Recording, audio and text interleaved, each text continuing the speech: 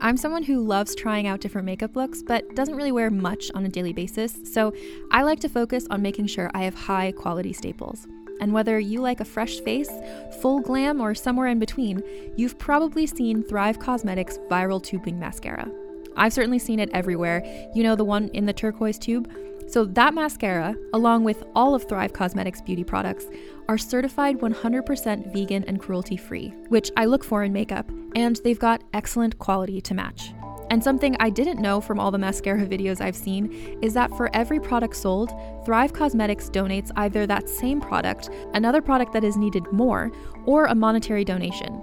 They've worked with over 500 nonprofits to help with a wide range of causes like supporting cancer survivors, people experiencing homelessness, education access, and so much more. Knowing that makes me feel even better about using their products. And I do enjoy using them. Like I said, I like having high quality staples, and so my favorites are products that are multi-purpose, like the Brilliant Eye Brightener. It comes in a bunch of colors, and I like using them as eyeliner, eyeshadow, and even highlighter. Thrive Causemetics is luxury beauty that gives back. Right now, you can get an exclusive 20% off your first order at thrivecausemetics.com/thrive. That's Thrive Causemetics, CAUSEMETICS.com/thrive for 20% off your first order. Another day is here, and you're ready for it. What to wear? Check. Breakfast, lunch, and dinner? Check. Planning for what's next and how to save for it? That's where Bank of America can help. For your financial to-dos, Bank of America has experts ready to help get you closer to your goals. Get started at one of our local financial centers or 24/7 in our mobile banking app. Find a location near you at bankofamerica.com/talktous. What would you like the power to do? Mobile banking requires downloading the app and is only available for select devices. Message and data rates may apply. Bank of America N.A., member FDIC.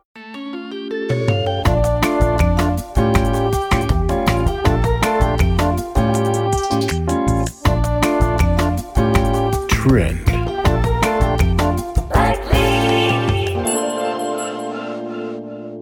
Hello, everyone, and welcome back to another episode of Trend Lightly. I am your host, Molly McAleer, and not with me, as always, unfortunately, is Brian Beckner.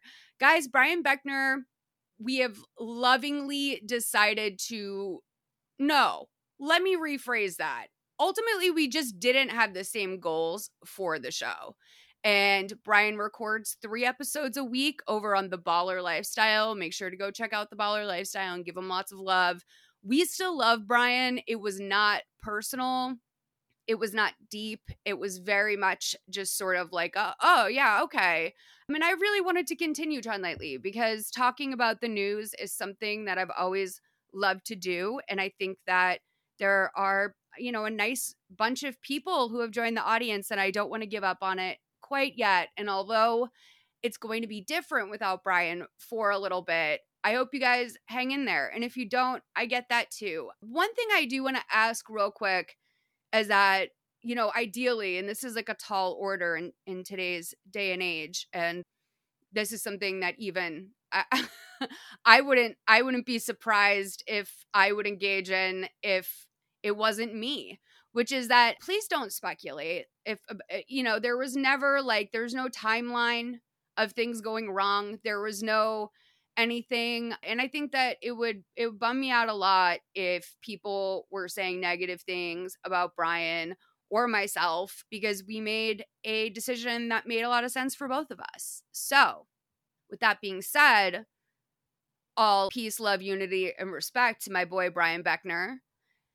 And today I brought my friend, Tiffany Maddox, on the show. Tiffany, say hi to everyone. Hi, Miles. I'm so delighted. I'm so excited and delighted to be doing this. I love the news. I love the internet. Surprise, we've gone international. Tiffany, do you have a relationship with Croatia? I do not have a relationship with Croatia. Although, isn't Dubrovnik, isn't that in Croatia? Oh, I have no idea. I hear it's beautiful this time of year. Shout out to Croatia. That's like one of our, they love us in Croatia. We're huge there. So Tiffany and I met a while back. Tiffany has the ideal, it's the marriage of my dreams, quite frankly. And we'll probably get into that over the course of the show. But when it came down to me figuring out who I wanted to bring on to host Trend Lightly with me for the first, week of doing it, it was very scary. And I realized, Molly, you know the exact right person. It was the grown adult woman who was up until 8 o'clock in the morning UK time watching the Jake Paul fight the night before. Brian and I officially decided, okay, I need to figure out a new host, Yeah, we did that. And I want to thank you for being there emotionally for me throughout that, because I felt like I was really going through something. I had like all of the stages of like, is this a good idea? Do I really want to stay up to watch Jake Paul? And then I was like, I know someone who's going to be awake and who is going to receive this with love. And you really held my hand through it. And I want to thank you for your support and for the lols throughout that very trying. For sure. Listen, you were the one who reminded me it was going on. I found a place to watch it, and I so enjoyed the fight. It was kind of great. You said that you were watching it because your dad was a boxing presenter. No, my mum was she was a ring girl for a period, and then she worked for Frank Warren. I know, she was so gorgeous. I think like my mum was very tall and very blonde and very beautiful, and she had me very young. And she got a job as a ring girl, so she would literally, walk around the ring with whatever round it was, And she was like a hustler, and she very quickly got a job working for Frank Warren, who's like the UK's biggest boxing promoter. And so yeah, I used to spend my childhood in like boxing press conferences and stuff. So like I was kind of justifying the like staying up late because I was like, I am a boxing legacy, but really right. I was there to see Jake Paul. Well, oddly enough, one of the most viral moments of the night involved Logan Paul and a ring girl. Oh my God, who he would not stop hitting on this ring girl. It was presented by Barstool Sports. Again, great moves for my daddy, Dave Portnoy. I hate that I don't like Dave Portnoy, but I've convinced myself I'm kind of attracted to him. And it was like a bit at first, and now I actually am like, that's crazy that he's in boxing now. Like, that's huge for them. Like, why am I so happy for Barstool? I don't know. It's the surprise love affair of 2021, and I'm really happy for you. But let's get into some stories. You and I both watched some of the D'Amelio show, and also He's All That, the remake of She's All That is on Netflix right now. And these are significant pieces of entertainment, specifically because this is like finally the two big TikTok girls, Addison Rae and Charli D'Amelio. We all knew that some sort of TV deal or a movie or something was coming for both of them. And now they're finally out. And this is the big test, because traditionally social media to television does not work.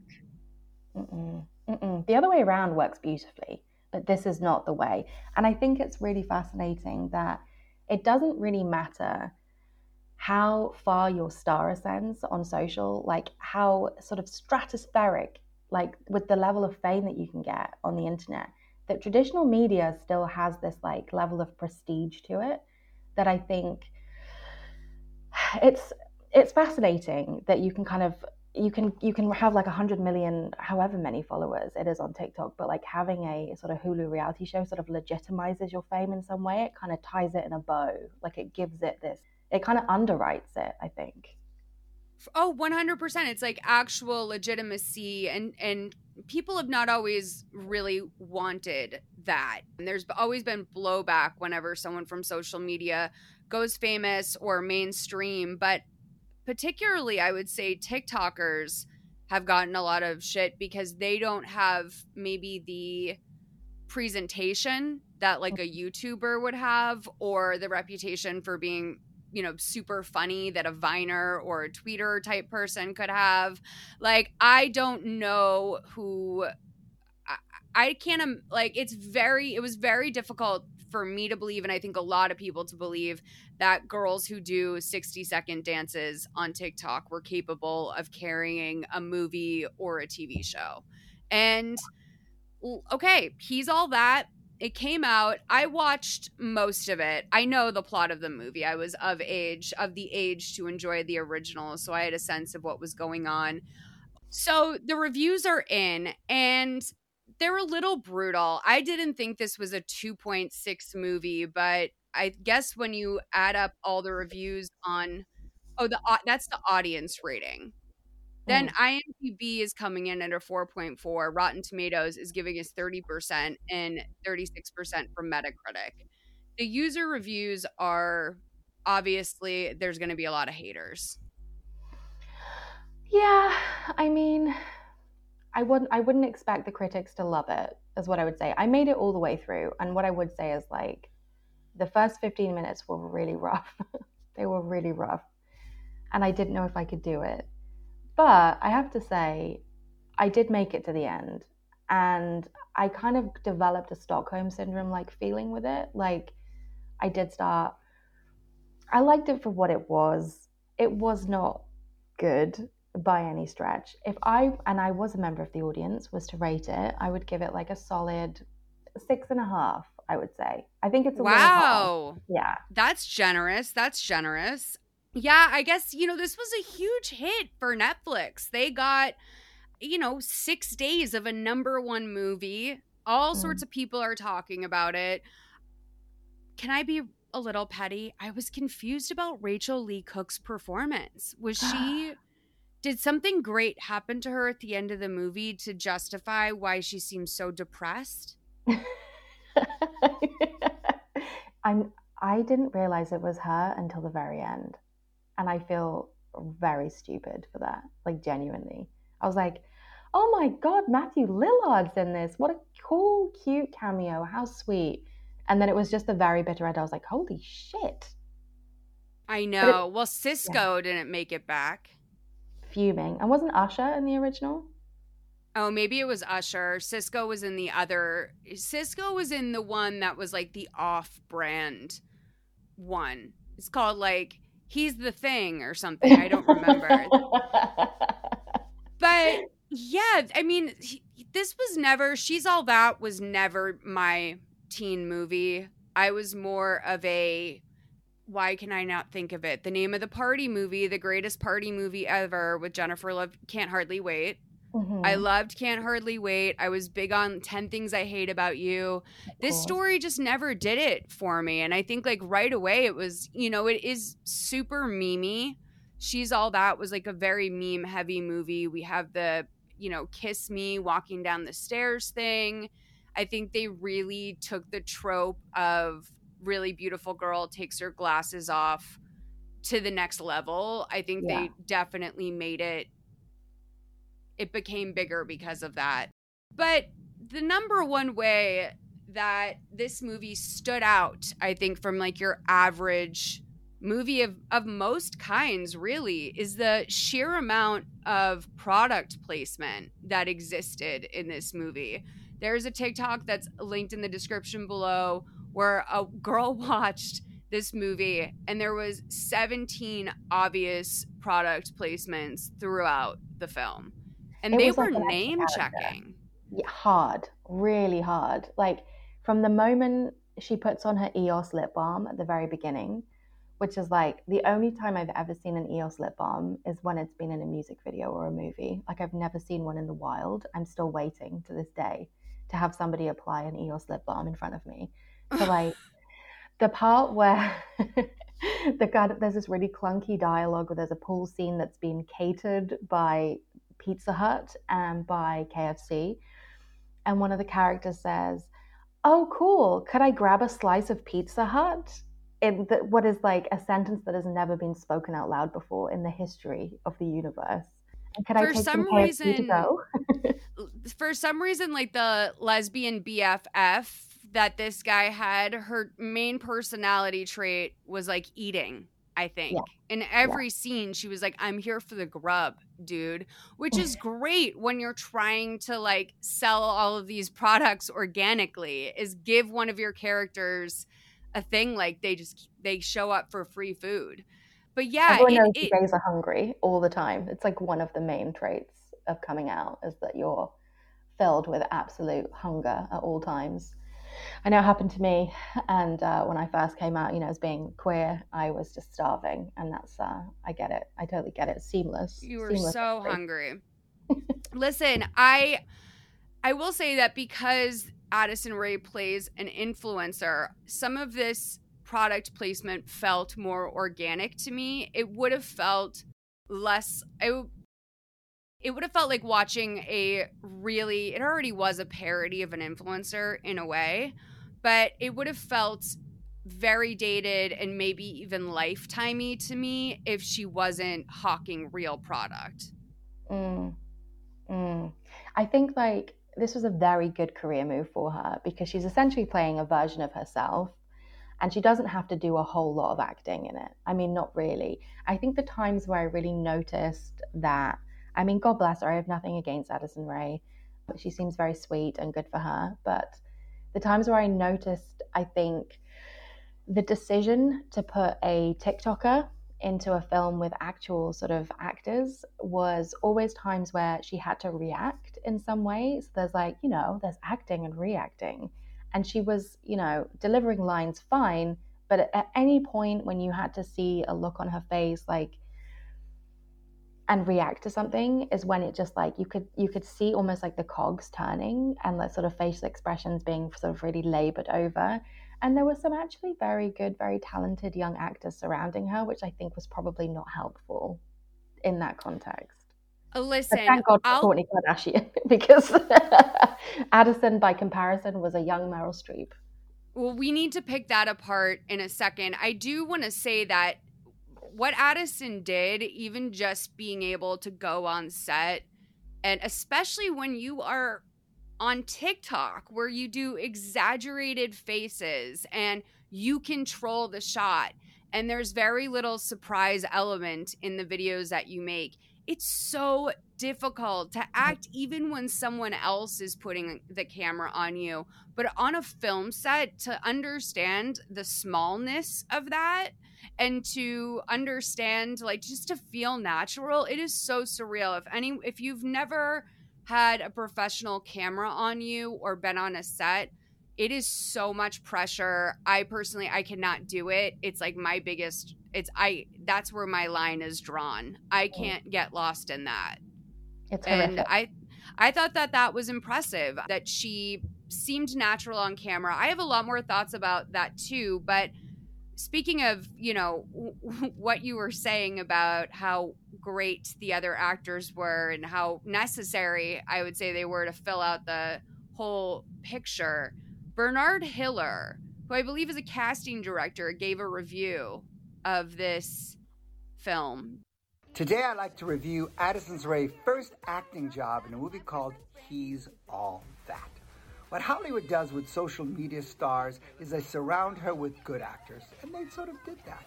Now, you see, in the first scene, her acting skills are a little bit weak. She's playing what I call an attitude. She's like, I'm going to go do this, and I'm going to do that. There's no discovery. She's playing from the outside in, and great acting is from the inside out. Now, if she had more skills, she could be a much better actress. The girl that I do like in it is a character named Alden. She's taking her time. Watch her. But what good acting does is that it brings her and the whole scene up. So I really like it. But Addison, keep studying. Otherwise, you don't have a really long career. Now, the second scene, well, my mom said, if you can't say anything nice, don't say anything at all. Kourtney is just uncomfortable. You just see that she's just trying to memorize the words. Acting is a craft. You have to study it. Don't put yourself on camera because you're famous. That's never going to help you. And it's not helping Addison. It brings the scene down. Remember, Addison, surround yourself with the best actors and the best people. You'll have a great movie and you'll have a great life. I look forward to seeing what you're going to do next. I mean, I respect it. It's the sweetest roast I think I've ever heard. Like it's very kind. It's very considered, and I respect it too, I have to say. It's also great professional advice. Listen, I actually think, well, I'll talk about my real thoughts on Addison when we sort of wrap up, but I honestly thought of course the most offensive acting in the movie was Kourtney Kardashian, and she was, as our friend Bernard pointed out, trying to just remember her lines in a way. She had that thing that I think I have, where it's I can't be natural because I'm so concerned with doing everything correctly. She's just getting through. Like, she's just getting through it. I have a dumb person question for you, which is the Addison Rae Kourtney Kardashian friendship. I can't get it straight in my head what the timeline is. Like, were they friends and then she did a cameo in this movie, or did they meet because Kourtney was doing a cameo in this movie, and then, you know, the Kardashian machine integrated Addison into their, like, you know, into the plot line, the storyline for the final season? I don't think that's a dumb person question at all. So Addison did answer this when she was on one of the Jimmys talking about the movie.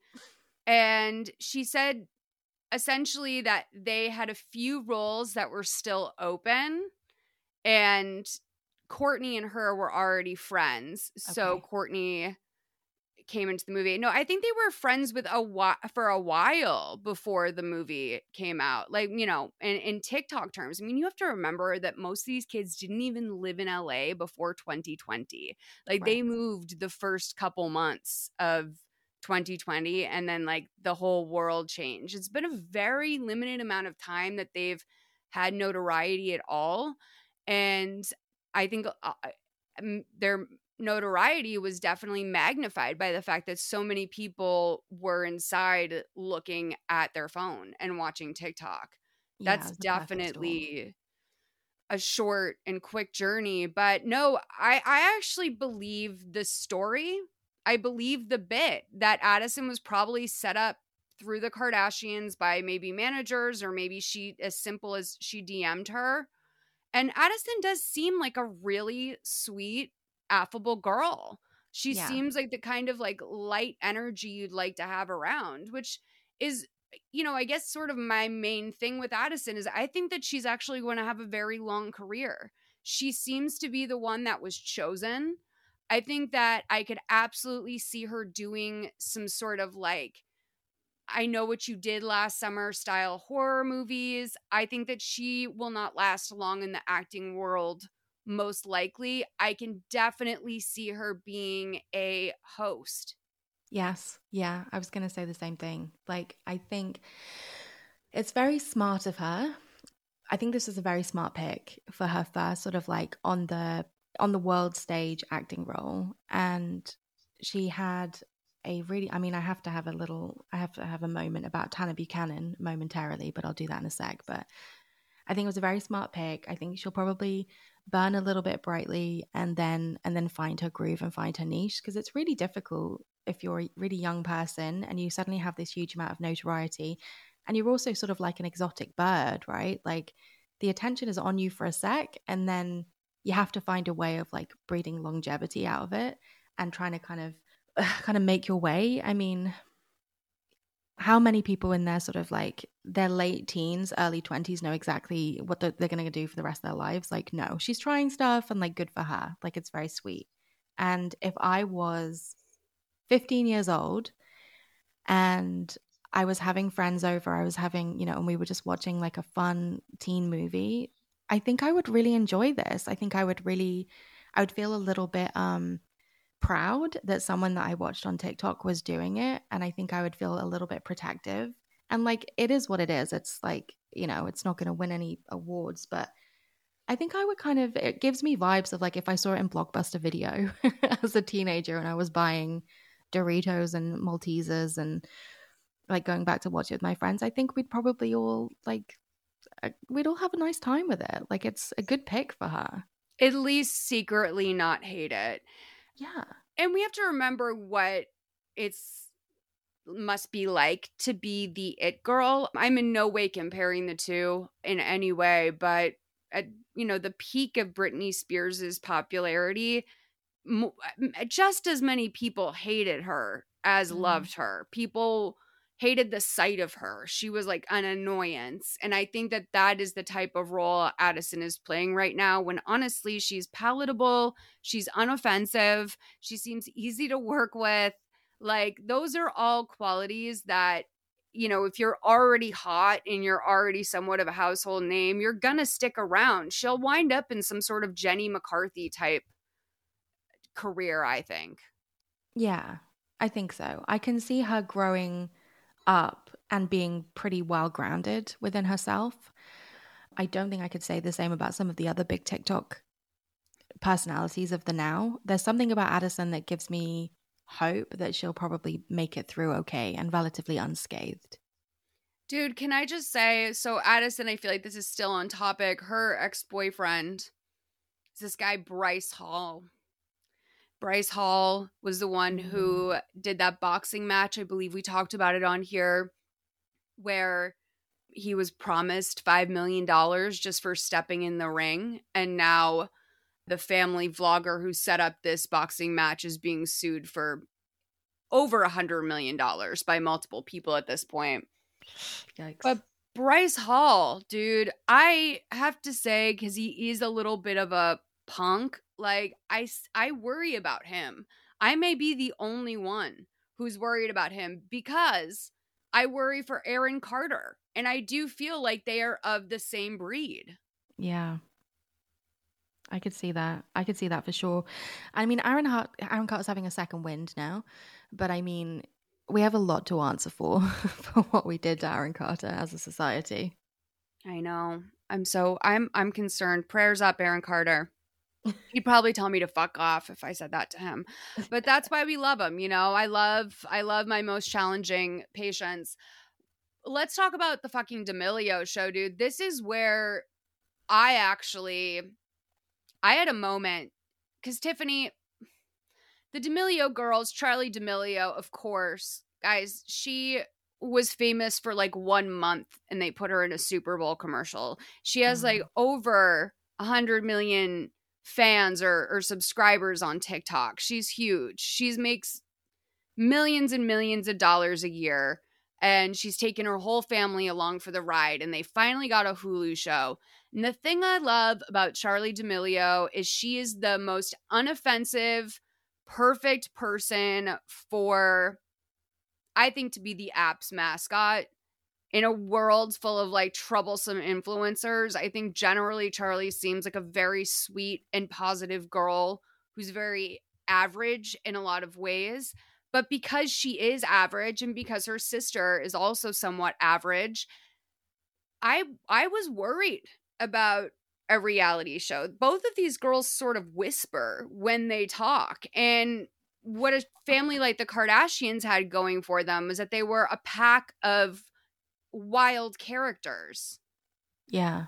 And the thing I think that has helped their star ascend so brightly is with Peace and Love, like kind of their blandness, because you as an audience member, you as a young person watching, can essentially project whatever you need to onto Charli and Dixie. If you need them to be the villain, then they'll be the villain for you. In their inoffensiveness, they become like a Rorschach test for like, what do you need out of this creator? And because of that, there is a sense that they're not really fully formed human characters, like that they are just kind of like water, like they exist. And I think that's kind of key to their popularity.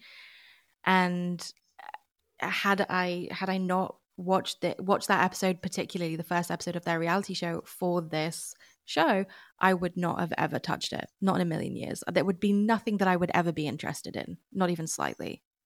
So I decided to give it a chance, because I thought, in conjunction with He's All That, this is an interesting week for TikTok-based media. But then I saw a clip, and this is the clip that we're going to play in a little bit, that was so raw. And when you think about some of the things they may have been able to rely on before this show came out, for example, the sisters' very close friendship with James Charles, also their close friendship with David Dobrik, like those probably would have been the things that made up a lot of this show And there's TikTok friends around and stuff like that, but none of the bigger names. And both of those people have undergone massive scandal that is not family friendly and probably would hurt them to associate with them publicly. And so they went this route of showing a lot of the really honest, dark sides of being TikTok famous, especially when you are not someone who was groomed or primed or really even like capable of functioning with this level of fame. Yeah, I think it's very interesting to me that there's a shift in this particular sort of episode, in this first episode, that you kind of go into it watching and thinking that it's going to be one thing, and you think it's kind of going to be fairly run of the mill. And very quickly, I think what it does is it exposes the vulnerability of these young women, and it kind of humanizes them in a way that I wasn't fully expecting to happen. And because, as you said, they don't have the kind of James Charles cameo to rely on here, or the David Dobrik. I mean, like, you know, stars fall in and out of favor and become problematic at the drop of a hat. So I think it's probably a risky strategy for any reality show in the first place. But it does, there is a very distinct feeling of shift. I also think it's pretty well produced. I think it's very interesting that they sort of punctuate the episode with these kind of comments and feedback loop type things on the screen. So you can kind of contextualize what these young women are experiencing with the feedback, because it does root it in something. It roots it in this like humanity of who they are and like what they're living through, which is fucking crazy. Because what is it? 2019, they were living in Connecticut, going to school, living their lives. 2020, they have a reality show. They're earning millions of dollars. I mean, this money is almost too good to say no to. But when I hear Charli D'Amelio is having 10 to 15 panic attacks a day, I don't know if my child being set for life is a price that I'd be willing to pay for the psychological damage that's happening to her right now. She does potentially have this like Olsen twins potential possibility of being able to just go off the radar and not be a famous person. And I do think that's the direction she's going in. But her family, yeah, they were smart about this. They have Charli and Dixie as executive producers. No one can like turn their nose up on getting your first executive producer credit at 17 years old. And I think that, you know, they really fight for their endorsements and their brand deals, and they have so many. And I think it's hugely helpful that her dad comes from a business background, because the unfortunate thing with a lot of these kids that blow up is that they don't have money management skills, and they don't come from a line of people that have money management skills. I think I wrote cottage industry next to the notes for this. Like, there is very clearly an industry of people on the payroll sort of making this happen and profiting off it. It's a tiny little ecosystem of people, and it was striking to me actually just in the course of the one episode how many people we were kind of introduced to as the audience, as the people kind of making this machine happen. And actually that kind of made my blood run cold. That, and also the fact that the parents were getting ready to name their podcast, and it gave me like very Greg Paul and like Pam Paul energy a little bit, I have to say. I didn't like that. Right. There's a lot of criticism towards their parents, Dixie and Charli's parents. And Dixie herself, she's, you know, she I think is age appropriate to be grifting from her sister's fame, so to speak. But a lot of people wonder about the parents. Again, part of me says, how could you say no to that kind of money and that kind of opportunity? If you're hosting a podcast as the parents of two of the biggest sensations in America, there's going to be an audience of people who have questions about how you deal with that and how you were able to do it, right? But at what point is it just completely inappropriate for them to engage like that? And why do we care about them? We know why we care about Kris Jenner and Caitlyn Jenner. They both have lived crazy lives before all of this stuff. But with, you know, Mark and what's the mom's name? I don't know, but she was a baddie when she was younger. When they showed the pictures of her, she was gorgeous. for sure a knockout. Yeah, I heard their dad. I mean, I'll hold back on like how I would characterize him, but I kind of do feel like he's got some Ben Affleck in him, if you know what I'm saying. I couldn't help but think it was a bit of a cash grab, you know, like it gave me that. And also I did think, not to get too deep on it, but at what point as a parent are you like able to and aware of like parenting your child when you know that the lifestyle that you're living is wholly dependent on their success? And so like, can you ever be truly objective? No. And there's no way to do something like this with integrity. Like, I don't think you can with integrity host a podcast about being a famous parent. I don't think so. Especially like they're randoms. Like, it's not like they raised Jennifer Garner. I would like Jennifer Garner's mom to have a podcast. I would listen to a Greg Paul podcast, bizarrely, I think. For maybe one episode. One. Yeah, it would be awful. But let's just play this clip, this very raw clip from the D'Amelio show on Hulu of Dixie's meltdown.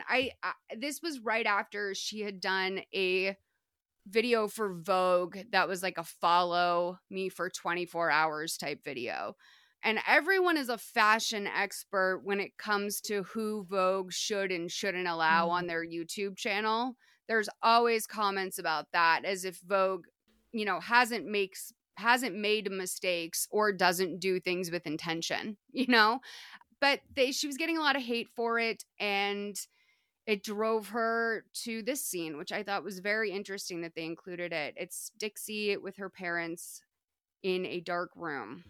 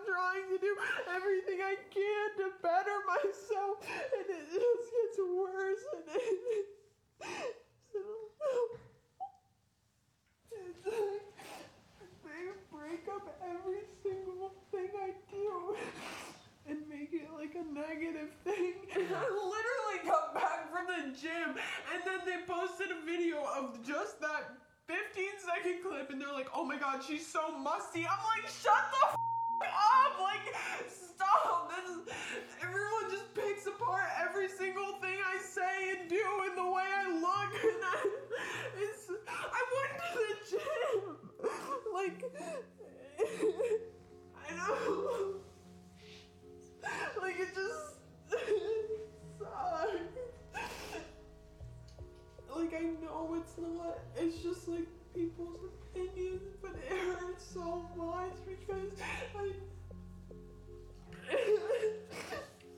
it's like everyone else can like show emotions or like talk about things, and everyone like supports them, but anytime I talk about like literal shit I've been through, it doesn't matter, and it's like it just turns into a joke, and it's so not like, I know. I mean, that's brutal. It's rough. It's really brutal. It's actually kind of tough to watch, I have to say. It's very difficult to watch. And I'll be real with you. Like, while watching that, I kept thinking, when was the last time I cried like that? Like, and I was like 19, 20. Like, you couldn't pay me to get that worked up over something anymore. I just don't get hurt like that anymore. But she's so young and being so attacked by so many people. It's so obvious. I know that, like, that young anxiety you have. Life feels so serious at that age. I was wondering if She's So Musty is going to become the new Nancy Joe. This is Alexis Nyers calling. Like, it has the same, like, visceral, guttural energy to it. Like that, like, heavy 20s sob and cry of emotion. That's the one that gets me, though, is like, why did that get her? Right. Because she's great. Like, you've got a lot of stuff going on, Dixie D'Amelio. You're killing it. No one thinks you're musty. Why is that the one that hurts? Not here. You're not musty here, Dixie. No, we love you, Dixie D'Amelio. Proud of you. You are not musty. And we know it. All right. This is incredible. I can't believe his name has already come up so many times in this episode, Logan Paul. Well, Logan Paul, he has a stan, maybe? I'm not really sure how to put it, but this young man named Austin Wallace, he is, I believe, like 22 years old. He quit his job where he was making $100,000 a year as a welder and drove 12 hours to the Woodley v. Paul boxing match and had a proposition for Logan Paul. Yeah, he asked for a job, not specifically any kind of specific job. It wasn't like, I'm a fantastic editor. Give me a shot at editing your videos. It wasn't like, hey, I'm an incredible personality at stunts. Like, let me do that for you. I'm a great audio engineer. Let me work on Impulsive. It was simply, I think his pitch was, I'm 22 years old and I just want to work for you. Okay, that was it. So this got so much backlash, and before we get into too much more, let's just play the clip because I think you need to hear it before. I don't want people, their judgment to be tainted by we have so many things to say about this. Here's the clip of Austin. It's going to be a little teaser of him meeting Logan, and then we're going to cut to Austin in his car after having met Logan. And then we'll cut to the full video of when he met Logan from there, just to make sense of it for you. I quit my job. No, wait, it's a story. I'm interested. It's a story. I just talked to Logan Paul. I mean, he was just being nice, and I get it. Media, whatever, he has to be nice. Before I approached him, he was bragging about making $3 million. I make $100,000 a year. I'm 22. I do make $100,000. That's cool. And I want to act. I want to do these things. I'm having a breakdown right now. Oh, I'm sitting in the cast. I don't even know what to do. I did come up here by myself. I do have family, but we're not the closest. And I don't have really close friends. There's millions of people trying to do what I'm trying to do. Just watch the clip, okay? Sneaking thing? No, I didn't. I quit my job. No, wait, it's a story. I'm interested. It's a story. I quit my job legit 2 days ago. I came up here, took a risk. I'm originally from Ohio. Did you sneak up here? No, I didn't sneak in here. I didn't sneak. What do you mean sneak up? On stage? Or you just Yes, I did. It's one of the sneak videos. I'm sorry. Did you print the ticket and stuff? No, I just needed to talk to you. I'm trying to talk to your brother. I'm trying to talk about business. Trying to get a job. I want to do media. I've been trying to get. What are you good at? I was 7 dances. I did What's that. Your TikTok I did that video. Going like that. Yeah, Oh, so you really got what it takes? I don't. Then why would I need a mentor? Well, why would I do that? I want to be like. I'm 22 years old. I'm just trying. I bet I can't be a mentor right now, right? In my life, I'm a fuck up myself. I need a mentor. You know what I'm saying? I need connections and you need people be around you, right? No, I didn't have connections and people around. I have Jake. That's it. Do you have a brother? Do you have people? Friends? I don't. Friends? You got friends. You got amigos. I don't. You don't have friends? I don't. I swear to God. I'm here by myself. Where are you from? I'm from Norwalk, Bro, Ohio. you're a good-looking guy, bro. You have friends, bro. You're fucking lying. You have friends. Go make content, do stuff with your friends. I'm glad you quit your job. It takes balls to do that, bro. But like now you gotta act. Try to make a step. I'm not, but I'm not the guy directly, right? You're the guy. No, you're the guy. No, bro. My team is this. Relax, bro. Relax. I'm not the guy. Like, life isn't about handouts. You know what I'm saying? I know. I'm you not trying to work. get a handout. I'm not trying to get What a handout. are you trying to do? I'm trying to work hard for a little money. No money. I don't know. I can get a job somewhere else. All I want to move to LA. And I want to be able to be part of that. Look, I have to go. If you really are serious about it, bro, you should move to LA and just like you approached me, start making connections with every single person you meet in LA. I'm serious. That's it. I've always said this. If you're charismatic and you can talk to someone, you can make it in LA. Yes, sir. Yeah, that's my advice. Right. So, I mean, I think that is a 10 out of 10 from Logan Paul on my end.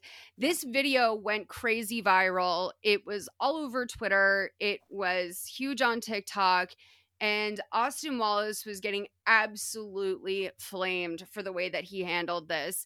And it's true, dude. Like, you cannot show up and be like a good looking white guy, even though a lot of people would say that that's the ideal, like, if anyone can get away with it, it's a good looking white guy. No. You can't show up and be all of that and be fucking boring if you want to work in entertainment. If you're just like a decent looking guy, why are you going to Logan Paul for an acting job? That's the last person you go to for like, I want to be taken seriously as an actor. Logan Paul can't work in Hollywood because he did the Suicide Forest thing. He has to create his own hype now. So that connection is super odd. But then he doesn't even have like an on the spot lie. Like you said, this guy actually can edit. He edits his own vlogs. He did that challenge that he was referencing is very difficult. It involves like, angles and a drone. It's one of the more ambitious TikTok trends right now. And he did that and it did well. And he didn't bring it. Like he just showed up. Why are you? It was very like Make-A-Wish. Like it's a little pathetic when like a very attractive guy doesn't know what to do with it. Like you already have all this, just have a little bit more. Or if you have truly no skills, at least show up being kind of like funny looking and interesting. You know what I mean? Ugly it up. God bless him. He had 12 hours to think about this pitch too, which is the thing that always gets me. Like he seems fine. Like not to tear his whole, I mean, I've gone through the mill with this guy. I've gone through a whole ringer of emotions from like the initial, God, that's kind of pathetic, to now I think I might be an Austin Wallace fan because I think that he's creating off the back of this like a lot of anti-content. But my first question is, you had a 12-hour drive, my dude, 12 hours in the car, in the truck, on your way down to see Logan Paul or whatever, however long. And you couldn't like refine a pitch. Like you had your chance to shoot your shot. And when Logan says, "Oh, you really have what it takes," he says, "Not really." like okay, what the fuck is that? What do you want? No one needs another like, pretty white boy just sitting around eating food. Like no one needs that on their staff.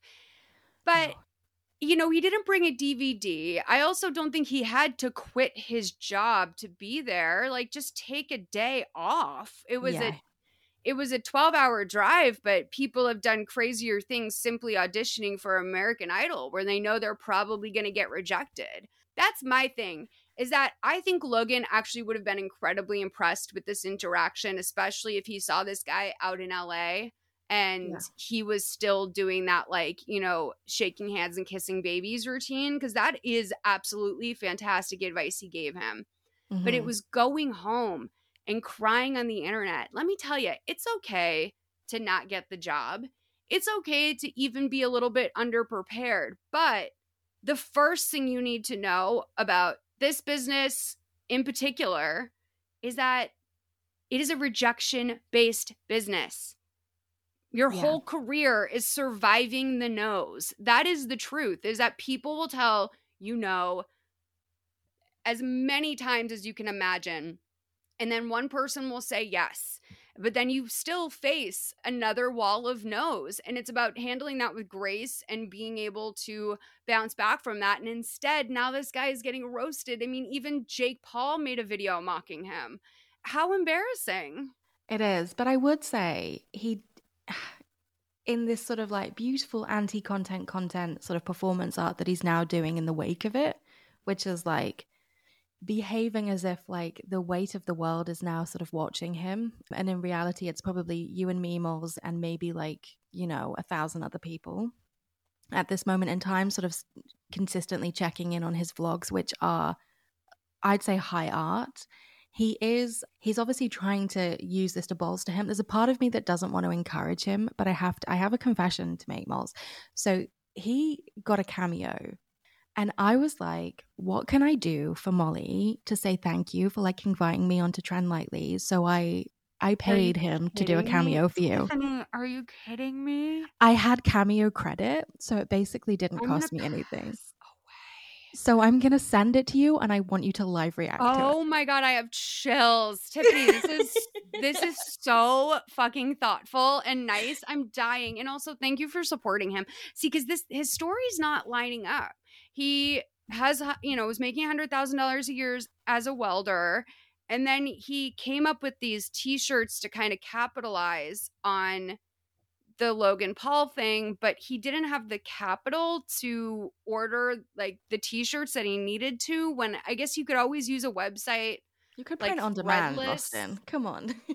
I know. Exactly. Oh my gosh. So, okay. I can't believe it. Here's my Austin Wallace cameo. Molly, well, Tiffany wanted me to make a video and tell you, well, your nickname is Bell Pepperhead, so she wanted me to make a video, inspirational, and say that she's happy to have you on her Trend Lightly podcast. So it's going to be awesome.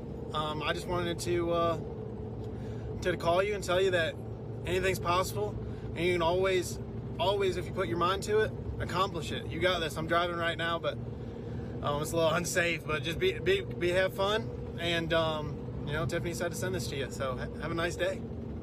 Oh, that is so sweet. Can I tell you that I feel like if I get worried about him, because I am, thank you so much, Tiffany, I'm going to send that to the police to go arrest him as evidence, because I do think my boy, he's speeding down the highway, he has beautiful blue eyes, and so you can't help but notice that his pupils are real tiny.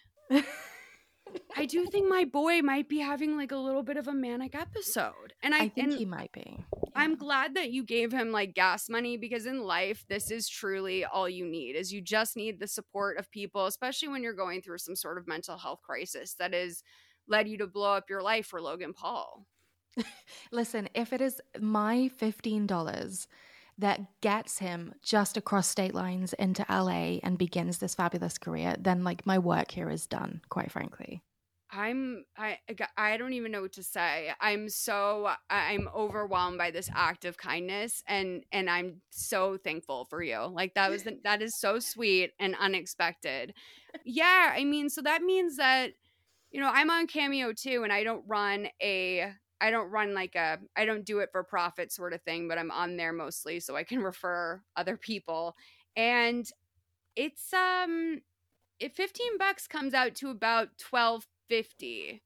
So I think he's probably doing okay. Like, I'm sure he's racking up some money. Right. I'm just worried about him.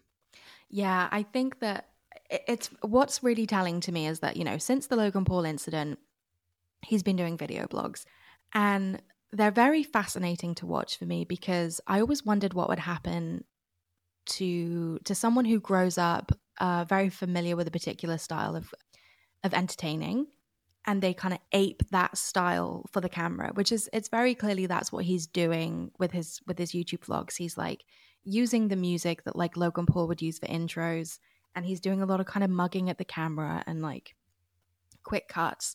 And it's like he's been on a I don't know, like a one-day seminar on like, how to make content or something. And in it sort of, it's almost like content by numbers. Like he's doing what he thinks, what he's seen and what he thinks will work, which is what a lot of content creators do. But there's also this underpinning, which is this like intense vulnerability that I see. And I am like, a vulnerability vampire. Like, I'm obsessed with vulnerability. I love it. I love it when you find someone who seems to be devoid of irony and cynicism. And like, I watch so much TikTok that I'm always waiting in a TikTok that seems very sincere for a punchline. So the whole time I'm watching it, I think that like something's going to happen at the end that's going to be a punchline. But like with him, the punchline never comes. Like, it is like, it's deeply both sincere and insincere at the same time. And it's incredibly vulnerable and also incredibly performative. And it's like high art. Well, so this was interesting because, like, you know, he's trying to play it off. He's trying not to let it affect him. And this is a very common strategy in social media. Once you are getting a lot of shit, you want to have a positive reaction to it. You don't want to be that person who has a meltdown about it. So he's sort of fighting through the pain a little bit. And his eyes tell a different story, but he has an uplifting message he shared on TikTok, which I thought was... I don't know. It feels reactionary more than like driven by anything. Maybe it's even a self mantra. Let's play this video. Person on TikTok, you have a goal that you woke up and you were thinking of and you want to accomplish it, or you got something that you've been wanting to do for years, but everyone's holding your back saying you're going to fall on your face, and that makes you upset. But go do it. Go follow your dreams and go accomplish it. But wait, you're afraid that you're going to cry when you fail. Of course you're going to get upset and you might cry a little bit and you might fail, but guess what? The most important part is getting back up. You got this. And to cry, that's completely normal for a human being to cry, a man or a woman. It's completely normal when you are emotional about something you are doing, no matter what it is. If you're thinking of something right now while you're watching this video, you want to go accomplish it. Go do it. Everyone has goals. Go accomplish your goals, people. He's a beautiful boy. He has Labrador energy, I think. Oh, totally. This guy, I would have let this guy ruin my life. And this is like a dark-haired guy with a tan and blue eyes. Like, come on, end me. And then this was a little bit of a more sort of raw moment from him. I'm going to post because there's a lot of stuff going out and people making fun of me, and no, I'm not going to cry, dude. Thanks. I appreciate all the fucking negativity. Thank you. So, you brought up the fact that he's really copying and pasting Logan Paul's vibe pre-suicide Forrest. And the thing that's kind of difficult about that is that Logan was like 20 years old, and also vlogging was very different back then. Yeah. And it feels strange to wake up a 22-year-old man and pick up an expired vlogging style. It does. It is of a moment, and he's doing what he thinks is going to work. And I think, funnily enough, had he taken this experience of being rejected by Logan Paul in front of millions of people and humiliated, and been very real about it, I think he probably would have garnered a lot of support from people. I think that people would have understood what he was doing, but I think that he's probably not quite right in himself enough to articulate what he needs to in order to be that kind of vulnerable. So what he's just relying on a really outdated style that he thinks is going to work for him. And had he been like very truthful and very real with it, I think we'd probably be having a different conversation about him. Wait a minute. Something just hit me. Do you think that this is an example of an extrovert who has been starved of the social attention they need in order to survive for so long that they are transporting themselves back to like 2017? Like, I'm not kidding. Do you think maybe he's trying to chase a lifestyle that like isn't relevant anymore because it doesn't exist? Very possibly. Very possibly. I mean, he seems, when I watch some of his like very early TikToks, that felt a little like all the time. Like he clearly was sort of understanding TikTok and like going through the motions of it and doing, but I couldn't give you like a clean read on exactly like what Austin Wallace is all about. Like I couldn't do that. Like it seems like he's just kind of just trying shit and clowning a little bit and falling back into what he thinks he knows will work. One thing that I saw another sort of country boy who would probably be Austin's peer if he was back in his welding times was how Austin's style has changed so much from just, in the last few weeks. He was not dressing like himself when he showed up to the Logan Paul thing. He wasn't wearing his standard sort of like flannel hat thing. He was wearing like a neon t-shirt, something that honestly he would probably think a Paul brother would wear. Right. And I think that is a huge, just like for branding in general, a huge part of being successful on social media is like knowing who you are and sticking to it. Yeah, there's a lack of authenticity that runs through all of this that I think is the issue a little with him. Like he is trying to be something that he isn't. And if he was just simply himself, then at least he'd be able to gather a sort of a group of people around him that, he could be his authentic self with. And if it hits, then it hits and fine. But he's never going to win just being something that he's supposed to be. It's just never going to happen for him. Right. Well, he's decided anyway, despite all of this, to pick up and move to Los Angeles. I know, and a complete 180, because in vlog number 3, the infamous vlog where he goes to go and get his job back, he gets his job back. And then the very next video is him going, I've got a bag and I'm on my way to LA. Like, Jesus, Austin. Are you ready to shop? Rakuten's Big Give Week is back. Get 15% back at hundreds of stores, and it's all happening this week, May 6th to May 13th. It's the perfect time to shop for everything on your list for spring and summer, like clothing, outdoor gear, and travel. I know I'm using this week to stock up on some warmer weather essentials at Ray-Ban and Ulta, and I love that Rakuten even helps me save on travel at sites like Hotels.com. Rakuten really is the best way to shop, and you can save even more by stacking cash back on top of deals. Plus, during Big Give Week, that cash back is bigger than ever. With Rakuten, membership is free, and when you sign up and shop today, you get an extra 10% cash back boost. That's an extra 10% cash back on top of the 15% cash back. You won't see higher cash back rates than these. Go to Rakuten.com or download the Rakuten app. Rakuten. Shoppers get it. Hey there, this is Justin Bartha. I made a funny new podcast, King of the Egg Cream. It has the greatest cast in the history of podcasts with actors like Louis Black. I'm torn by my feelings for 2 women. Bobby Cannavale. You can eat it, or if someone hits you, you can put it on your cut. Melanie Linsky. I wonder what these marvelous things are that look just like boiled chicken feet. Jason Ritter. I can break things and pick locks and kill people. Michael Stuhlbarg. The whole point is to inspire people that they should make themselves better. Ari Grainer. No, don't whet its appetite. What are you, an idiot? Me, Justin Bartha. That's not just any egg cream, that's a Lemke's special. And all narrated by the hilarious Richard Kind. This is the story of Harry Dalowitz and how he rose from nothing to become New York's King of the Egg Cream. So if you like funny true stories, come listen to King of the Egg Cream, available wherever you get your podcasts. That's the part of it that concerns me. That's when I'm like kind of not having fun with it. Because, well, no, he is the right age if you're going to ruin your life. Now is a good time to do it. I feel like a lot of people are going to be rebounding in the next few years. But let's play this video of him on his way. People, I have one bag, one truck, and 2 days of driving.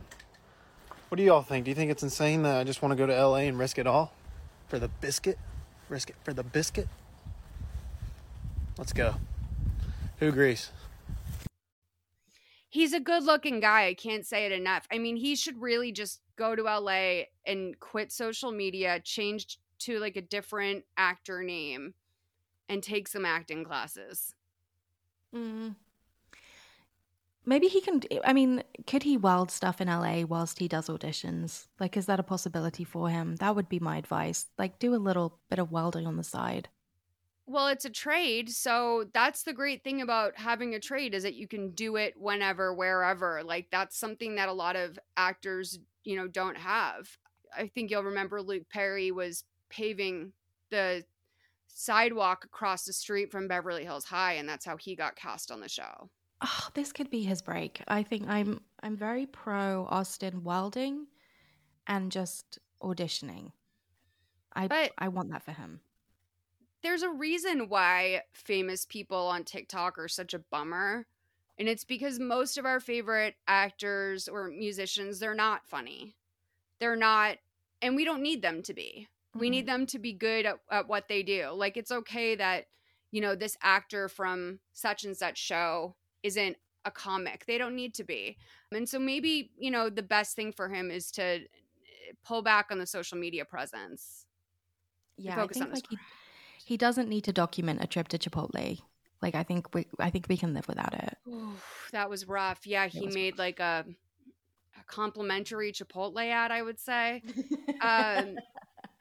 Well, this is much less fun, but of course, because it is the internet, there's still fun nuggets within it. Texas banned abortion after 6 weeks this week, which is absolutely crazy. It is by far the most strict restriction on a woman's right to make decisions for her body in this country. It's insane, honestly. A lot of us cannot believe we're living through this time. And thankfully, like, Silicon Valley showed up. Like, Lyft and Uber have offered to pay the legal fees if any of their drivers are caught up in this. And of course, a cynical part of me knows it's because they want them back on the road driving Uber. Yeah. But I think that's huge. Yeah. Yeah. I think, like, for all the shit that's talked about big tech, and I'm guilty of it, there's a huge amount of money and a huge amount of sway there. And those companies that are like godlike figures set the tone for how people are going to behave. And for them to put their head on the chopping block, essentially, make this call, I think is like a very good thing that will ultimately hopefully benefit people and benefit women, and doesn't seem like a sweaty PR stunt to me. Well, because it's new big money, right? Like, all of the traditional brands, Coca-Cola, Xerox, they're not going to take a stand on this because they don't really have to. And also a lot of their money is very conservative. But, tech money is new, and it's belongs to mostly young left-leaning people, I feel. And we also had support from Reddit, because right away, what happened when they passed this law, they also made it so that if you can hunt down someone who you suspect got an abortion or is known to have gotten an abortion, you can bounty hunt them. And not only is this going to be like a fun, sick game for just people who hate women, but it stands as a way for people to make a living torturing young women or anyone who chooses to get an abortion. It's, obviously all sorts of people get pregnant now. So here's a woman who basically just sort of explains it in summary. Texas GOP legislators just made it legal for Americans to hunt down other Americans and turn them in for a bounty for having a safe and legal procedure in this country. The GOP rules with pitchforks. So a lot of this is obviously in response to the fact that people are coming out and saying, my offer is out there. If, you're a friend of mine or a friend of a friend, certainly you don't want to just take anyone into your house, especially if, someone's going to maybe get bounty hunted over it. You're more than welcome to stay with me if you need a little vacation in California, and I think that might be part of why it is. So it's like, if someone was out of state and that they may have terminated a pregnancy during that time, you are free to go pick them up, turn them in, and get some cash. It's the grossest. It's like the grossest thing I think I've seen in a long time. I think I was especially bummed out by this story this week because A, I had my period and everything upset me. And B, like, I've spent a lot of time in Texas. My husband lives in Texas. I begrudgingly have this sort of like strange place in my heart for Texas. And it's sort of incomprehensible and it's kind of gross. And we don't have the closest thing that we have to this kind of thing in my country is that Northern Ireland, and no longer in the South, but were basically strictly anti-abortion. Like, you couldn't have an abortion in those countries, like a safe and legal abortion. So women would fly from either Northern Ireland or the Republic of Ireland to the mainland of the UK to have abortions for many, many years. I cannot imagine the uproar if there was suddenly a financial incentive to turn in women who were at their most vulnerable for a profit. It's like, it makes my flesh crawl. Like, I'm furious about it. It's sick. And so, of course, because this is now a law, and probably thinking that because of that, they, deserve to have valid spaces on the internet, these groups set up reporting websites. Thankfully, GoDaddy, very attracted to you, GoDaddy, that continues.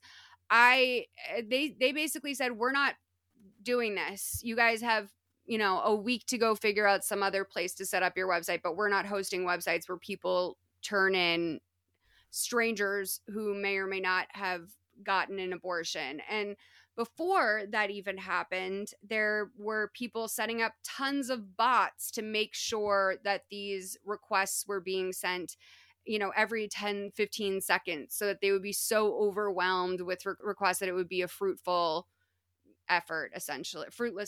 But there was a group set up on Reddit for Texas bounty hunters, and they described themselves as a community dedicated to sharing tips on identifying, reporting, and collecting bounty on those breaking Texas law. SB 8. So let's go over some of the posts that existed on this Reddit before they were taken down. As a bounty hunter, would it be unethical to collect bounty on a perp that I impregnated? Yeah, there we go. There's your answer. Yes, it would. Yeah. I do my best to live my life by the good book, but as God only made me human, I occasionally stumble and fall. Several weeks ago, I was having a beer and shooting pool at the local watering hole and got to chatting with a pretty waitress. One thing led to another, and by the time the sun came up, we had become sinners in the eye of the good Lord. But then a miracle happened. A few weeks later, she got in touch with me to tell me that we had conceived and brought life to the world. But she told me that it was her wish to terminate the pregnancy on account that I am unemployed and that she makes a very meager salary. I objected, of course, but she persisted and has scheduled the abortion procedure for next week. She has asked me to give her a ride to the clinic on the day of the procedure because she does not want anyone else to get word of this, and I agreed to. Would it be unethical by bounty hunting standards if I were to haul her from the clinic directly to the county sheriff? It feels like a bit of a betrayal of her trust, but at the same time, it's her body and her choice, and she has made the choice to take a life away from the living. Do you think that's legit? Do you think a real human being wrote that? So this one, I think sounds too ridiculous to be true. Yeah. However, some of the cases that were, or some of the posts that, you could find up were also, remember to send your love to the bill sponsors who made this possible. If you're represented by them, donations if you can afford it. Personally, I will be sending 35% of whatever I can earn. I think, oh God, what a stupid waste of your money. What a stupid use of your money. Absolutely ridiculous. I can't even. Like, it makes me rage. Literally makes me rage. It's vile. List of locations to find perps. I mean, that's stalking. Yeah, that's very predatory behavior, to go out and try and find particularly vulnerable women to make a profit off. People could legitimately make a pretty decent living off this, and it wouldn't surprise me if there were if there were some pretty entrepreneurial people with a lot of hate in their heart that were essentially going to make this their career path from this point forward. You know, there's people who are disappointed that it's like, you know, the statute of limitations is up, or you can't turn in people who did this before. I mean, there's people who are probably more upset about the money than the termination of the pregnancy itself. That's the sickest part of it, is, you know, there's already people trying to turn in people for having gotten an abortion in the past and not getting the memo. Oh, Hundo P. Absolutely. Hundo P. Yeah. So TikTok activists also are flooding the site with spam. In particular, one thing that was very popular was Shrek porn. Oh, my favorite. That's nice to see. I love the Shrek porn. It's brilliant. It's lighthearted. It's funny. They won't know what to do with it. I mean, what do you think? Is this really? Do you think at the end of the day these are all Christian groups running this, or are there just people? Is there a large amount of people who just like to see women suffer and have their choices taken away? I think our society fundamentally hates women, like, first and foremost. And sometimes you forget that as a woman, you are kind of hated in some capacity in some circles. And every once in a while, something will happen that will remind you that exactly what your place is in the world. I think that there is like the money element to this is the extra grotesque part, I think. Because if the heartbeat bill passed and there was a kind of huge restriction on women's rights and bodies in that particular state, then I think everybody would be pretty bummed out and pretty upset. But this new introduction of the American dollar into the equation gives this a more sinister edge than just like the typical kind of like ultra conservative like lawmakers like appeasing a certain subset of society. It's such a weird argument too, like the sort of, it's always very emotive. People will always have a pretty strong standpoint either way. But this now takes it into this like grotesque upper level. And I think there would be a lot of people for whom would probably not say that they would identify as misogynists. But if you literally profit off women's pain and misery, then I'm sorry to say, sorry to this man, but like you are. Like, right. You just are, like, simply. Like, it is what it is. Yeah, by definition, for sure. It's weird because, you know, there's also men that are going to be hailed as, you know, some sort of feminist icon for not thinking that this is okay. Yeah. My favorite comment always. Oh, go on. Oh, I was just going to say, I feel the same way as you about Texas. I have this weird fondness for it, despite not being from there. I've often said that I wanted to retire there. And unfortunately, like, I just really wanted to retire before menopause, if I'm being honest with you. Yeah, same. I really think there needs to be some sort of fund, if there's not already, to offer like carpooling out of state or whatever for the people that don't have resources, because a lot of people are going to have the resources to leave town, but the sheer number of people who are simply just like not going to have a ride, and that's like stopping them from being able to leave the state, it's those communities it's going to hurt the most. Of course, it will hurt the poorest women in the poorest areas with the, you know, it's really easy to say, like, just go out of state and don't tell anyone, take a vacay. But, like, if you're living check to check, then it's not really something that you can do easily and readily. It kind of speaks to a level of privilege. So, yeah, I agree. I think there should be some sort of, like, there's probably going to end up being, like, an underground sort of railroad network of hopefully women getting out of state. But I always love the TikTok teens that protest outside of the clinics. And my just favorite top comment of all time, it makes me laugh every time I think about it, is, if we're God's children, then why not give him full custody?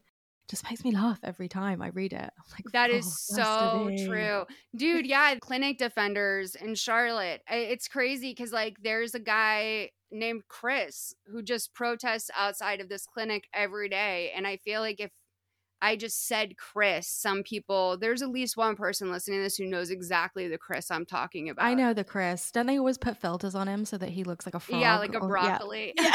Like a broccoli, yes. Yeah, I do. I feel for Chris though, because I kind of think Chris Chris hates his life. I realize that the church is paying him to stand out there though, so like he really might. You know, he might, and it might actually. I get the sense from Chris that his heart's not really in it, but he's just kind of making it. It's like everybody needs a hobby, and he's very clearly sort of not. Like maybe he's retired, and this is just like where he goes now. You know, like some old men, they go and play pool every day. Like this is Chris's pool. Yeah, or like it pays better than the grocery store. Like maybe he had enough to retire his big full-time job, but he still has to make a little extra income. You know, he likes to be comfortable. I do think, though, that, I mean, if we got Chris a hobby, we could save the spiritual lives of a lot of young women, I think. Agree. Okay. But before we move on, can I just tell you my GoDaddy story? Oh, my God, please. I, too, am a GoDaddy stan. And when you sent me the article about GoDaddy kind of essentially kicking off the protesters, every time I read GoDaddy, I think about this. So right before I was about to move out, when I was living at home, so I'd finished university and I was living with my mum. My mum's, single mother. I'm an only child, just the two of us. I was maybe 20. And my mum was like, I think because I was an adult at that point, really up in my business, like very heavily. And I think it was because I was about to move out and things felt a little bit out of control. I'm defending her, but this is like gross behavior on her part. So she went through this phase of like opening my mail and like kind of reading my mail, my post. And I'd gone away for the weekend and my mum had opened my mail and she had it. She had a bank statement of mine sat on the table, at the living room table. I remember it so vividly. And I came through the door and I was like, "Hey mom, like what's going on?" And she was like, "Sit down." I was like, "Okay." And she was like, "I've been through your bank statements and I have a question for you." And I was like, "Okay." And she was like, "What is GoDaddy?" I was like, "What do you mean, what is GoDaddy? Like what?" She's like, "What is GoDaddy?" I was like, what do you think GoDaddy is? I was like, it's domain like registry and like web hosting. And she was like, "Oh." And I was like, what did you think it was? She thought it was a sugar daddy escort service that I was like paying a fee to like be a sugar baby. And I was like, you should be so lucky that I would be a sugar honestly, baby. like that's kind of a compliment. But I love that she sat at home like all weekend stewing, ready to bust you. And at no point like even consulted with a friend. Like she probably just called up like her best friend and was like, "Well, Tiffany's whoring herself on the internet." Why didn't she Google it? It would have been so easy. I mean, she was probably afraid of what she would see.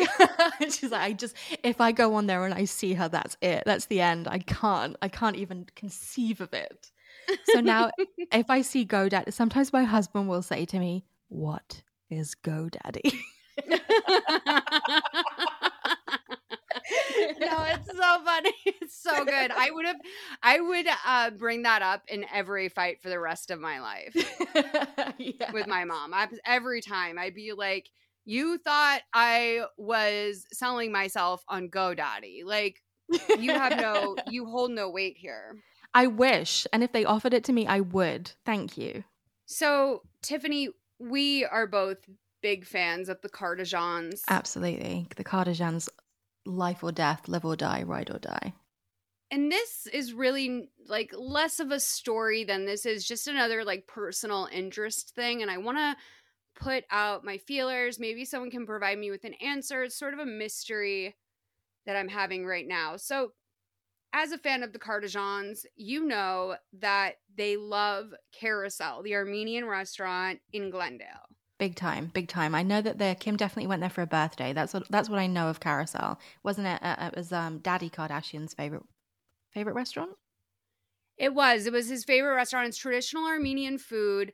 For those of you who aren't familiar with LA, this might sound a little bit like an episode of The Californians. It's niche LA traffic stuff in particular, but to clarify, like, the Magic Castle, which is a, we've talked about the Magic Castle on here. It's like it's a secret society, not really. It's a members only magic club with very strict rules. It's a big deal to go to Magic Castle.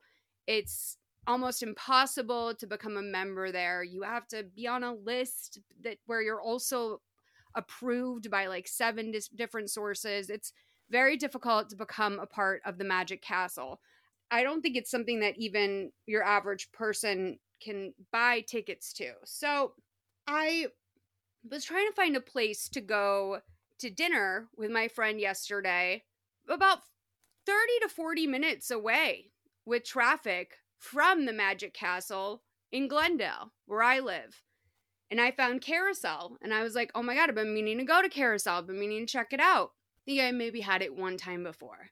This will be a perfect spot to go. So I look it up to send my friend the address. And I'm going through some of the reviews, and I see that this guy named David D., this was a month ago, he left a review that says, I absolutely love this place. Visiting the Glendale area for a trip to the Magic Castle, and we found this great restaurant. Best Middle Eastern cuisine we've had in a long time. Service was beyond excellent, and the atmosphere was enjoyable. As we sat on the sun porch for our lunchtime meal, we enjoyed the hummus, pickle tray, Mediterranean salad, lentil soup, lamb kebab plate, and chicken shawarma. We also indulged in a piece of the baklava, which was excellent. Okay, so this feels a little bit like he's just trying to brag that he went to the Magic Castle to me. Because while there's also a Hollywood location for Carousel, they specified that they were visiting Glendale for a trip to the Magic Castle. I mean, that's like me saying I visited LA to go to Disneyland, when everyone knows Disneyland's in Anaheim. Absolutely. Absolutely. I'm still a little unclear on what Magic Castle is, if I'm honest. But It sounds like I would want to go there if it's exclusive. So here's the deal with Magic Castle. I think if you love magic and you are from like a wealthy California family, the Magic Castle is Soho House on 10. It's like a private Disneyland if that is your deal, if you like that. Magic Castle's basically like the top magicians in LA have like residencies there. There's like people pop in, but it's not like David Blaine. It's like niche magicians. And there's all sorts of little surprises there. Like there's talking mirrors and a piano that plays itself and like some things that are really sort of like, woo. But also Magic Castle serves dinner and drinks. A lot of people feel like the Magic Castle is a place to go get fucked up and see some magic. Okay. But their dress code is insane. And when I say insane, like it's very difficult to dress for the Magic Castle. Like as a woman, you have to be both modest, but sexy or elegant. Your jacket, I think my jacket got taken because even though it was like a gorgeous like cashmere jacket, it was gorgeous. It was like I wasn't wearing some like weird thing.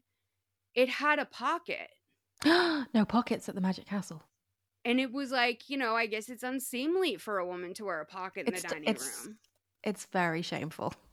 I didn't know. And then when we went outside Magic Castle, to smoke a cigarette, like adults, my boyfriend at the time gave me his jacket to wear. And they like tried to kick us out. They were like, sir, you have to put your jacket back on. And he's like, my girlfriend's cold and you took her coat. And he's like, sorry, you have to put your jacket on. We're going to have to ask you to leave. Oh, shit. And it almost became like a thing. Like, I was like, oh my God, take the jacket. Like, that's how, like, it started to ramp up very quickly to a place where I was like, okay, no, stop. Like, we'll smoke at home. It's fine. So it was, I mean, I can't say I had the most enjoyable experience. Maybe I think it's a lot about who you go with. Like, the person I went with like looking back, was not the best person to experience things with for the first time. Mm-hmm. Because I think you have to really go balls out if you're going to Magic Castle. You have to be fully prepared to enjoy all of it. But it's very secretive. It's very private. It's a big deal to get invited. Most people can live in LA for years and not go. A lot of people assume that like it's a star-studded event, and while there may be, you know, a few people of note, it's not like the membership is made up of just famous people or people with like a certain level of access. I mean, the access that they have is maybe money. That's it. Okay. I feel like, is this a good read of the place? Would Holly from Girls Next Door, the ex-girlfriend of Hef, possibly be seen at the Magic Castle? I think, yes. Okay, I think Holly would like the Magic Castle a lot, but I think that she wouldn't get some of the hype. Okay. And would Bridget like the Magic Castle? Bridget would love the Magic Castle. But Kendra would be unbothered. No, yeah, Kendra wouldn't be allowed in the Magic Castle. She'd come and she'd have pockets, and it would be instantly like she'd have to leave. No, I really think also it's a thing where they can like just turn you away because they don't like the look of your face. Like it's like one of those places that has like so Berghain. many, yeah. They have so many rules that like it's really just about figuring out which one they can apply to you if they don't want you to come in. Okay. So if it serves food and drink, why was David in Glendale at Carousel? Right. And then when it comes back to that, this is the freakiest thing, Tiffany. I'm not going to make a big deal over one liar named David. Even though I think it's absolutely insane and bizarre that he would ever even, like, what an odd thing to clearly lie about. But then this was sent to me by Sienna, okay? Listen what she has to say. This is from Doris E. She also gives it 5 stars. This was 3 months ago. So David D, Doris E, she kept her last name. I don't know how often they frequent the area, but it seems like they're unrelated. She writes, Carousel has a great Lebanese Armenian food in a relaxed environment. Everything we had was fresh and full of flavor. Visiting the Glendale area for a trip to the Magic Castle. No. And we found this great restaurant. Best Middle Eastern cuisine we've had in a long time. Service was beyond excellent and the atmosphere was enjoyable. We sat on the sun porch for our lunchtime meal. Sound familiar? We really loved our food and had a great experience there. Okay, sun porch for a lunchtime meal. Magic Castle. So I was, I thought I'd go down to Carousel. I did have a reservation, so I just thought I'd go down there to investigate further. My waiter I did not get the vibe that I could ask him about this. Okay. So I'm hoping, I told Christina, maybe I'll find like one of the grandkids of the people that owns Carousel, and I'll ask them because like they'll give me the time of day and answer the question. Right.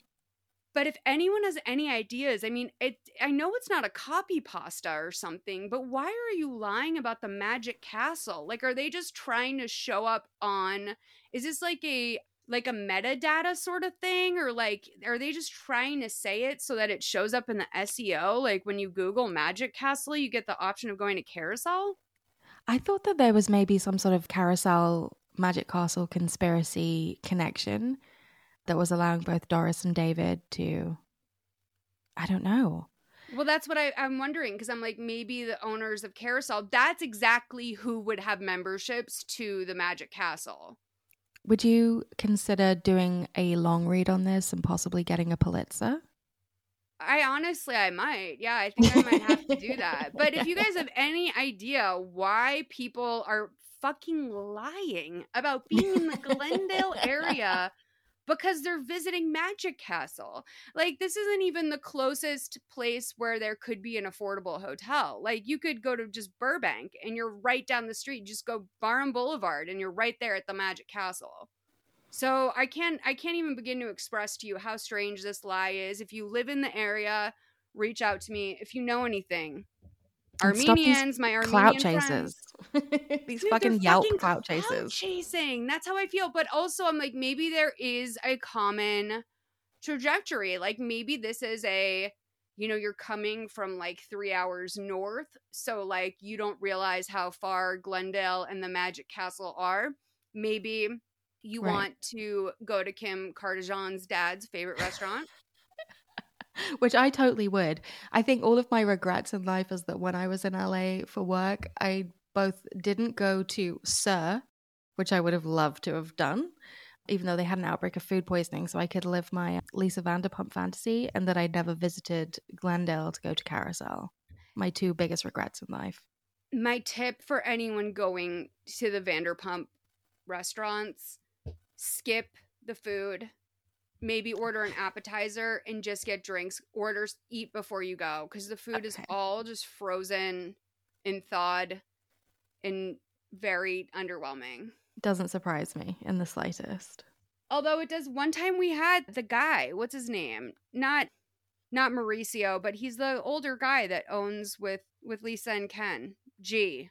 Same begins with a G. Guillermo. And he was Guillermo? He was there? Yeah, he served he waited on our table. Oh shit. And like made it nice. Well, I don't know, maybe he just like came by and like judged it or whatever, but we were sitting in like the big room and he kept showing up and it was so bizarre, because I've always thought that Guillermo and his wife were kind of the sleeper hits on Vanderpump Rules. I had to watch that in like very, very short bursts with breaks in between because it made me really sad. It made me very sad. I wonder how I would feel if I rewatched it from the beginning. Or you could see Stasi just as she's got her like her first like new chin and like is just living her life. I kind of stan her, I have to say. But the rest of them I found it very hard watching. I have this like, and maybe this is why I like have this identify with Austin Wallace in some way, but like people's like raw like chasing of dreams is like really painful for me. Like it makes me itchy. And I think like in the very first season, there's a girl who gets a part with Jennifer Aniston on that movie where they're smuggling drugs into Mexico. Fuck, I forget what it's called. Cake?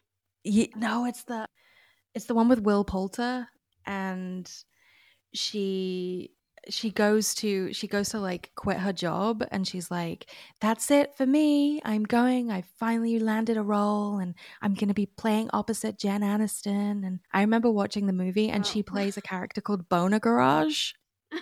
right And I was like, how do I wash this off me? Because I feel like it's on me. I need to get this off Laura me. Lee, right. Sorry. I heard Jennifer Aniston and drugs across the border, and I immediately thought of that movie Cake. Wow. Okay. Sorry. I ADD'd out there for a second. Laura Lee, yeah, God bless her. I still follow her on Instagram. She lives a low-key life, and I appreciate that. Yeah. Tiffany, did you see this video before I sent it to you? The one with, is it Lael Hansen? Lael. Yeah, I got it in my FYP. And what did you think when you first saw this video? It's a promotional video, essentially. It looks like an MTV produced it. Yeah, I said no, and then I swiped forward. I said no. I don't want it. Thank you very much. And then I gave it a second look when you had sent it to me, and I was like, oh, it's this lady. This makes me feel funny in my tummy. I think Amanda Palmer has a lot to answer for when she did that talk about the was it the art of asking? I was like, oh my gosh, yes. We have to stop asking. We have got to stop asking. And we just need to like receive with sort of I want to say comfort and sort of gentleness. Like we don't always have to ask. Sometimes it's okay not to ask. Right. So like this girl has like the opposite vibe of Austin Wallace, in that she probably is fairly talented and she definitely does not need to do all this. And she got called out for it very quickly, but she has decided to market herself as the underdog, which is kind of anti what I know Gen Z to love. Like they hate, they think millennials are so embarrassing, that we're so, we throw ourselves under the bus, like we act like children. And to that I say, Fair. But this video, it surprised me that she went forward on marketing with this. My life fucking sucks. I'm an artist from the middle of nowhere. I've never gotten lucky or had any overnight success because I refuse to sell my soul. My life is pretty boring, but I know my music is special, and my videos are gonna win a Grammy. The only thing I don't have is a friend, because my best friend, who I thought was my biggest fan, turned out to be my biggest hater. I don't need her though, because hopefully I have you. Let's prove her wrong by blowing this shit up, sharing with everyone, and getting our song to 10,000 pre-saves by my birthday in 5 days. When our song goes platinum, I'll look back at the pre-saves and remember you, a real friend that changed my life. But for now... So it's a perfect loop.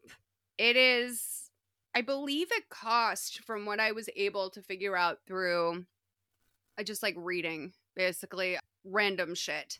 It's a real trust me, bro. That this video cost $20,000 to produce. She obviously used a very expensive cinematic camera to make it. Yeah, but she did. It looks like she actually shot out a bunch of content on whatever the day was, because there's also like, there are subsequent follow-up TikToks that also have like really excellent sound and some really like some very cinematic production value behind them. So I feel like the thing that gives me pause, and there's a lot of reasons to be cynical about this, but one of the things is like there was clearly a very calculated like campaign staggered around this, and there was very clearly like a shoot day that happened where a lot of that content was shot.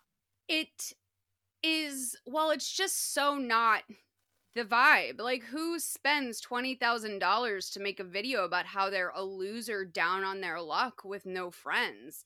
That's such a poor jumping off point to begin with, but then also it turns out it's incredibly inauthentic, because this girl's not some struggling artist from the middle of nowhere whose videos are going to win a Grammy. I was like, girl, I don't think you understand Grammys. Grammys? Yeah. But she has 1 million followers on YouTube. She is obviously very styled. Unfortunately, for some reason, the style that they went with was Billie Eilish 3 years ago.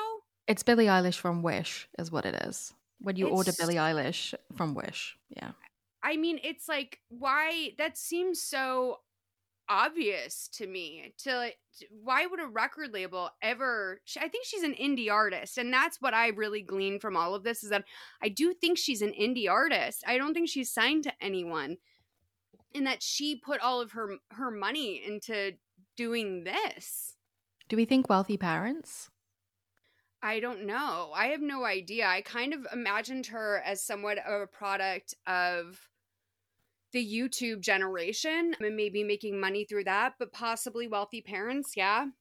I tell you what gave me the vibe. It was when she shows like, she has this wall behind her that has like lots of like graffiti and scribbles on it. And she's clearly being sort of like writing on her walls in this very like edgy, like this is my teenage bedroom kind of way. And we had a young woman in this country whose dad was a very famous, very high profile, very well-to-do politician, and she was on TikTok, and someone found her TikTok and she had the exact same walls. So I now associate those walls with like wealthy, high profile parents. Well, there is a little bit of a fuck you element to being able to write all over your walls. Claudia Conway had a very similar bedroom design evolution. Because you can tell the way her childhood bedroom was painted, those were murals. Like, that is a room that the whole family moved out for the weekend or went to the beach house, and someone came in and painted beautiful murals on this child's wall. She had obviously outgrown them, and the girl takes like spray paint to the walls, which is my mother. I would have been kicked out of the house. Same. If you come from like a generally like lower middle class, working class background, and you start scrolling on your walls, like you're done. You're done. Like your parents are gonna fucking kill you. Same thing with the kids that purposely stain their carpet to do stain removal videos. That would be a great way to die at my house. Yes, same. I wrote shit on the wall as a child, and I like was scared about it for like a good 6 months to a year. I put a Scooby-Doo sticker over it, and I'm like, I still get chills when I think about it. Let me play this video from Will Talks More on sort of why this isn't the way to go about things for an artist like this. Life fucking sucks. I'm an artist from the middle of... Here's a little tip for all you artists out there. This is the worst way to promote your music. The worst. Like asking for pity streams, pity likes. Oh my God, my manager told me not to release this song. My best friend doesn't believe in me. Like, it just comes across so cringe and obviously not real. Like, we know you're making up half of this shit. And just complaining is just, it's such a turnoff. And it's a terrible way to create consistent fans. Because even if your video like this one does get actual traction, half of the people that didn't like the video didn't just not like it, they hated it. They're like, this is awful. That she's making this video that just is just complaining and clearly making up shit and trying to go viral, which, you know, sometimes you accomplish that goal, I guess, with videos like this. But it's so cringe, guys. Like, if you're an artist, do not do this. Don't do this. Yeah, I think that kind of summarizes what most people thought about her. I made a TikTok, a Rare Malls TikTok, and you can go find that in the description if you want. But my take, honestly, is she gives me like homeschooled energy. Like, she doesn't even know how uncool this is with her peers. Very much so. This was a real, my moment, my thoughts on this is like, as a British person, I don't think you would see a British teenager doing this because, like, culturally we're so deeply embarrassed by everything that we do at all times that the idea of doing something like this, like, if someone dared to do something like this, it would fall on its face. But I think, like, she is heavy homeschool vibes, heavy. Because I don't think, like, she means any sort of harm, and I don't think she's like being intentionally deceptive. I honestly think that she just doesn't have the right people around her. Maybe, like, I kind of got the vibe that maybe she's like taking this to the adults in her life and saying, like, what do you think about this? And they're like, wow, this is so fresh, this is so interesting, of course this is going to go viral. Oh, she said her best friend dumped her. That's so tragic. And it's just, yeah, I really don't feel like she has ill will. And when she released this first video, she really had to roll with it.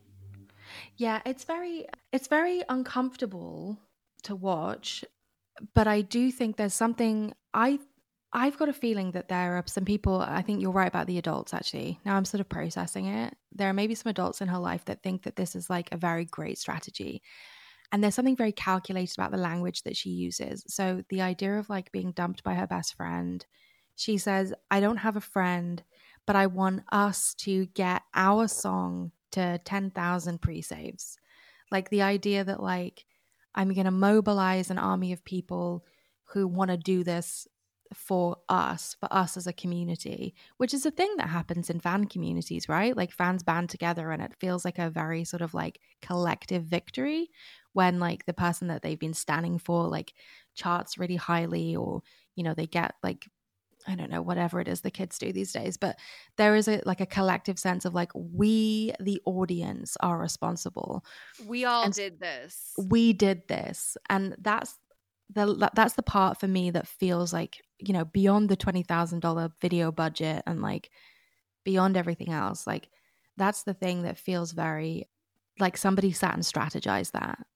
It does feel like a little bit of a collage of buzzwords and things that trigger people's emotions. Of course, there was that girl Marissa this year who a bunch of her girlfriends were talking shit about her in Central Park, and this guy overheard them, and he made a video just saying like, hey, it's for a girl named Marissa. It was in Central Park. Your friends were talking crazy shit about you. And they said that they purposefully moved Julie's birthday so that you wouldn't go. And I just need you to know, like, you need better friends. There's no way that you're, like, bad enough to deserve whatever it is that they were saying about you. And the Marissa wound up showing up. And it, like, genuinely was this girl, Marissa. She said that basically her friends, and she showed the receipts, her friends said that she's too outgoing and gets too much attention, and the birthday girl wanted it to be on her, so they didn't invite Marissa for that reason. And Marissa has gone on this friendship campaign across America. That's this like random thing that is like kind of all snowballed because she got rejected by these girls. There's meetups in New York frequently. She travels around the country hosting more meetups. It's like turned into her brand is getting dumped by these girls. And it's very interesting. Yeah. So I don't think wonder anybody's if, like, going to do that for Lael. No, but it's maybe trying to like capitalize on that. We don't like to see people alone. Like, right. God, what was the guy who was sober for 40 years or like 30 years and he didn't have any friends to like celebrate his sobriety date with? And so like Friends of Bill W. TikTok like completely crashed the app. Like it's always stuff like people love to come out for someone who doesn't have other people, but you're not usually the people who are like, I don't have any friends, please listen to my song. The thing is as well, like TikTok is an extraordinary vacuum for talent or sometimes not talent. It's an extraordinary platform for discovery, and you can gather a following very, very quickly through very sort of through creating authentic content. And I think God bless her if Lael had, again, like my advice to Austin, my advice to Yet, like had they both done something that felt truly authentic as opposed to the thing that they thought they were supposed to do, like this sort of like content by numbers strategy, then I think like people probably would have got behind her in a very genuine, authentic way. It also annoyed me that she kept saying 25,000 pre-saves, and every time you go back to the video, it's 23,000. And I was like, update the screenshot or like stop lying. Because it's the different numbers. I think that where we are right now is a good place to wrap up this first episode. But before we do, Tiffany, I just want to thank you so much for being here today and so much for the cameo. And guys, we don't know, like I don't know yet what the show is going to look like permanently moving forward. Hopefully, you know, Tiffany, I would love if you join me as often as you can. It may be a situation where I bring in sort of like a rotating cast of characters depending on who's available that week, because I know that this show is like, you know, a big commitment and it's important to me. So I don't know what it's going to continue to look like, but if you are sticking with us, I appreciate you. I know that, you know, I don't know how this episode was, but I enjoyed having Tiffany here so much, and these stories this week were crazy, especially you, David D, you weird liar. You too, Doris. But yeah, Tiffany, thank you so much for being here. Go check out Tiffany's website that I linked in the description. She's way cooler than I could ever make her sound through just a description. So go please check her out. And thank you guys so much for listening. Please like, subscribe, rate, review, tell your friends, and all of that sort of stuff. Thank you so much. Bye. Thank you, Mom. Scroll through the page with stories that'll keep you engaged on that podcast, setting the stage. Trend lightly, and we keeping all of y'all in the know. Oh yeah! And now we all set to go. Miles and Brian is hosting the show. Trend lightly, giving you the stories that you need to see. And you know this ain't no TMZ. It's the place that you need to be. Trend lightly. It's our take on a trending news with the info that you can use. And you know we be breaking the rules. Trend lightly. Oh yeah. We go-getters, we trendsetters. Trend lightly. Yeah. We go-getters, we trendsetters. Trend lightly. Yeah. We go-getters, we trendsetters. Trend lightly. Yeah. We go-getters, we trendsetters.